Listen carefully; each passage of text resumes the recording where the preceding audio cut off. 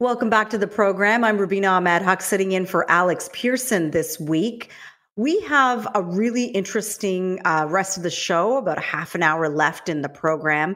And we wanted to turn to something that is quite serious, something that maybe you may worry about when it comes to your own young children. There is a new research that's done that talks about children who have suicide ideations. So ideas of hurting themselves or harming themselves. And the conversation is turning to we want to normalize when a child has this kind of idea that they can come and speak to somebody like a parent or a teacher or another adult that they trust.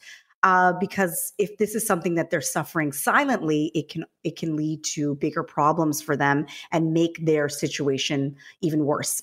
I wanted to bring in Dr. Dominique Morisano. She's a clinical psychologist and adjunct professor at the University of Toronto and University of Ottawa to talk more about what our children are going through when it comes to suicide ideations. Dr. Morisano, welcome to the program.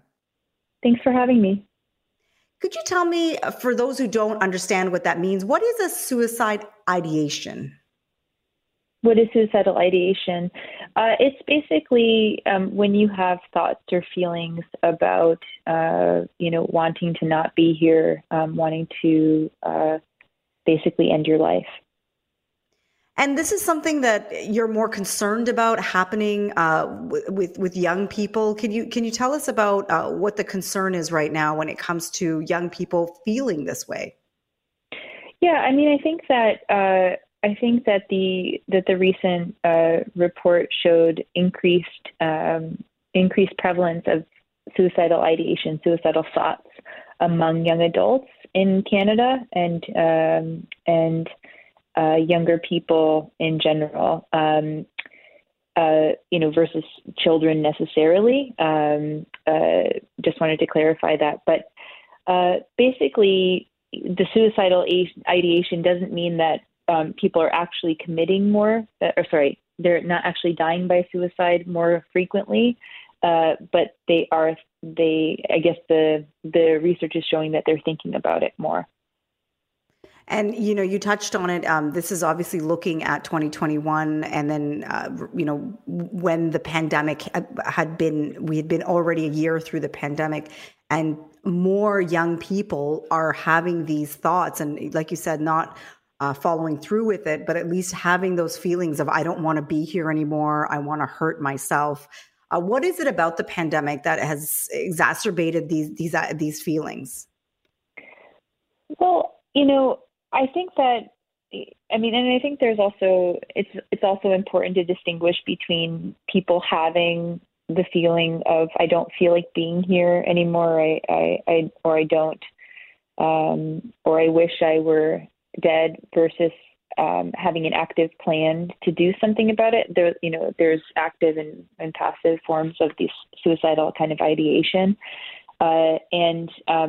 When you're a clinician working with someone that is expressing these kinds of feelings, it's always important to differentiate between, and do a risk assessment. Do you have any kind of actual plan? Have you told anybody? Have you thought about the details of this?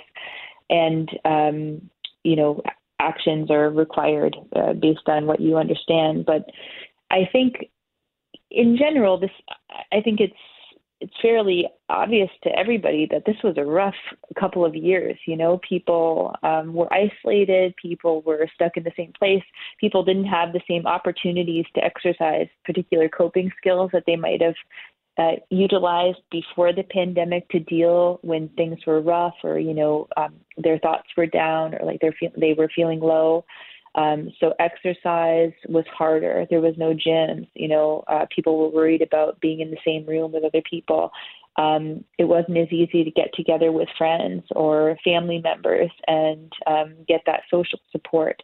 And so a lot of people were left to their own devices and their own thoughts and their own feelings without any kind of outlet to help ease those feelings and thoughts. And so, it makes sense in many ways that people would have started to get to more extreme kind of thoughts. Now, this was a report done by Statistics Canada, and you were right to point out that it's not just young people, it's those 65 and younger, male and female, that are having more suicidal ideations. I wanted to, though, shift to young people. If parents are worried about their children and what they may be going through, how can they make that easier for their child to come to them? Is there any sort of conversations that they can be having on an ongoing basis that will just make their children, if they are feeling this way, feel more comfortable coming to them and talking about it? I think that opening the door to talking with our kids more openly in general about feelings is really important. It's something that we don't do a lot.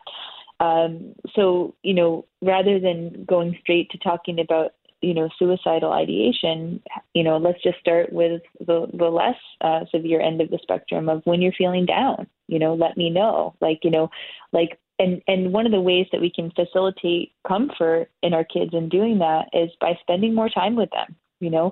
I think a lot of parents were very overwhelmed during the pandemic, and rightfully so, with having to juggle working their jobs at home, maybe remotely, while managing childcare, while managing schooling for online school. And I know a lot of parents got really overwhelmed, and there wasn't a lot of time to spend one-on-one, with their kids doing fun things or doing joyful activities or spending quality time. So making time, for our kids, cooking together, baking together, going on walks together, playing games together, board games, puzzles, doing activities together. The more time you have with your kids, the more they're going to trust you, the more they're going to be open to talking to you about anything, And then also, I think sometimes being open about feelings in general, oh, I feel kind of low today. I wonder, let's see if we can do something to pick ourselves up. Let's see if we can think of something fun to do together. Normalizing that we all have feelings and that they range from positive to negative, and both are okay to talk about. It's quite normal. One of the things I had some of my child clients do, or younger young adolescent clients do during the pandemic, was pick a word a day for the kind of mood that they were feeling. And I had them practice just, kind of summing up their day, a mood for a day with one word. And we looked at the range of feelings that they felt over the course of each, week or each month.